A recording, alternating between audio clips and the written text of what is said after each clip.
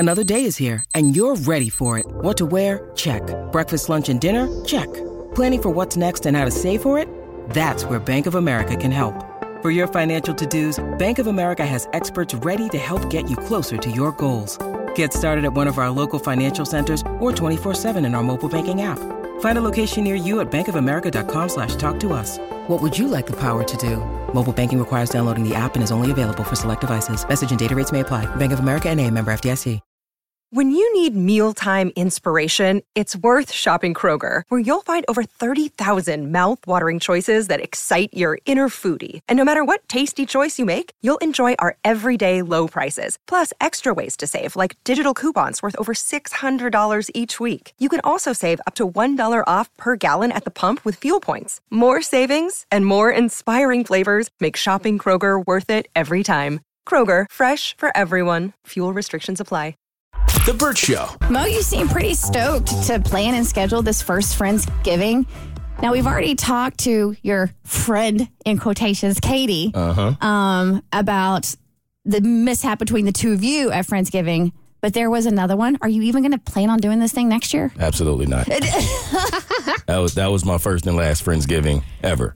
What else happened? Oh, well, let me tell you. I'm glad you asked. Yeah. Because I did because I put it on the schedule. Okay, so it makes sense. So now I'm going to tell you because it's on the schedule.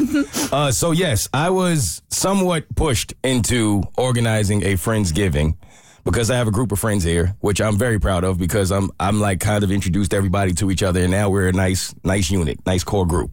Everybody gets along well. Everybody gets along really well. That's nice. Absolutely. So my one of my friends comes to me and is like, yo, why don't you organize a Friendsgiving? So I'm like, not really my thing, but all right. I don't even like to cook, but all right, let's figure it out. So I do. I get the group text going. Y'all know how difficult that can be to get everybody on board and telling you times and locations and things of that nature. But eventually we figured it out. And I wanted it to be small. I wanted it to be just the people that we all knew were coming because everybody wasn't bringing a ton of food.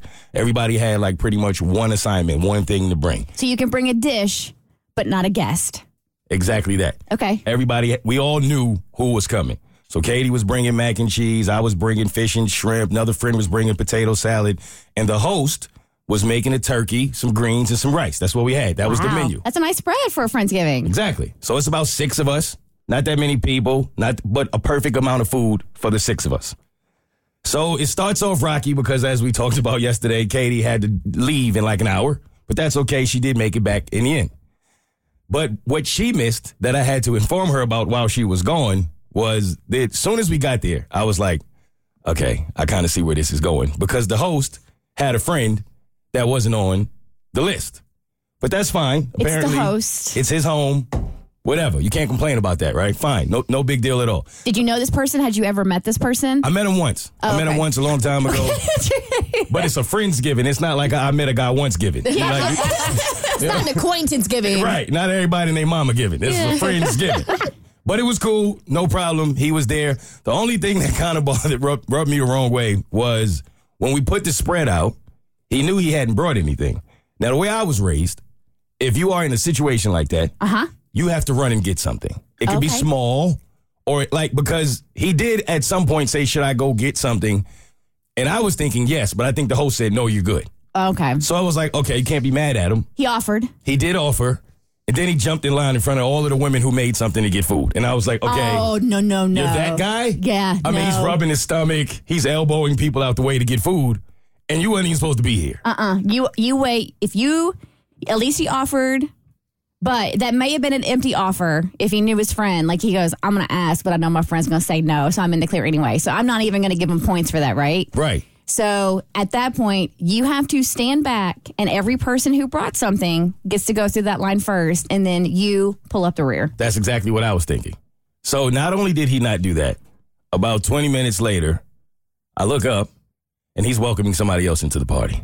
Your host? No. The guy that the host. Oh, the guest? Yes. The guest is welcoming somebody else into the party. So I'm like, okay, it's getting a little out of hand, but it's only one more person. It's fine. I look up 5 minutes later.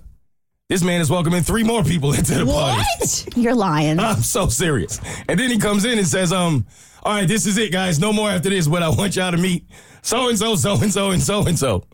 And I'm just watching them all walk past and barely say hello to us. Like, we're all sitting at the table as a group thinking, like, okay, what's about to happen now?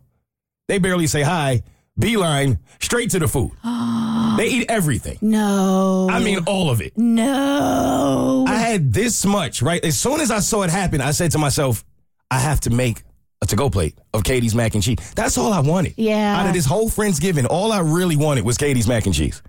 I saw them make a beeline and see that mac and cheese in the corner, and I just sat there and watched them just scrape through the pan. I mean, they putting big pieces on the plate. So I got up after them to go get some more. It was gone. It was gone. And I was mad at myself because the plate that I made was like my first plate. Yeah. I always, you want to be like respectful when your first plate. Then after everybody eats, then you go crazy. I would have been so pissed. I didn't get to get my go crazy plate. I would have been so pissed. Did you say anything to the host? Yes. I was like, fam. He was like, I know. Okay. He gave me the look like, I know, Mo. You didn't. This is not what you want. I'm like, this is not what any of us wanted. This wasn't the plan. But he's a sweetheart, man. He's like the nicest guy in the world. He would never say anything. He didn't like it, and he said he was going to speak to his guy about it afterwards, but I doubt he did. That's just not in him. He's a very non-confrontational person, so he didn't say anything. I just had to sit there with the attitude face all night because of what my Friendsgiving turned into. So I'm not giving anymore. That's it. Well, no, I think your host friend who's too nice, he just can't host it anymore, and he can't invite, you have to have a hard rule. No guest. It's just us, the friends of Friendsgiving. I thought that was the rule this time, so if I do it again, I think we have to invest in a bodyguard. We might need security A at the bouncer? front. Yes. You need a bouncer at your Friendsgiving? Yes, with a guest list, so that if I do it again, this won't happen. But other than that, it was fun. It was a good time, but that kind of just ruined the whole Friendsgiving thing for me.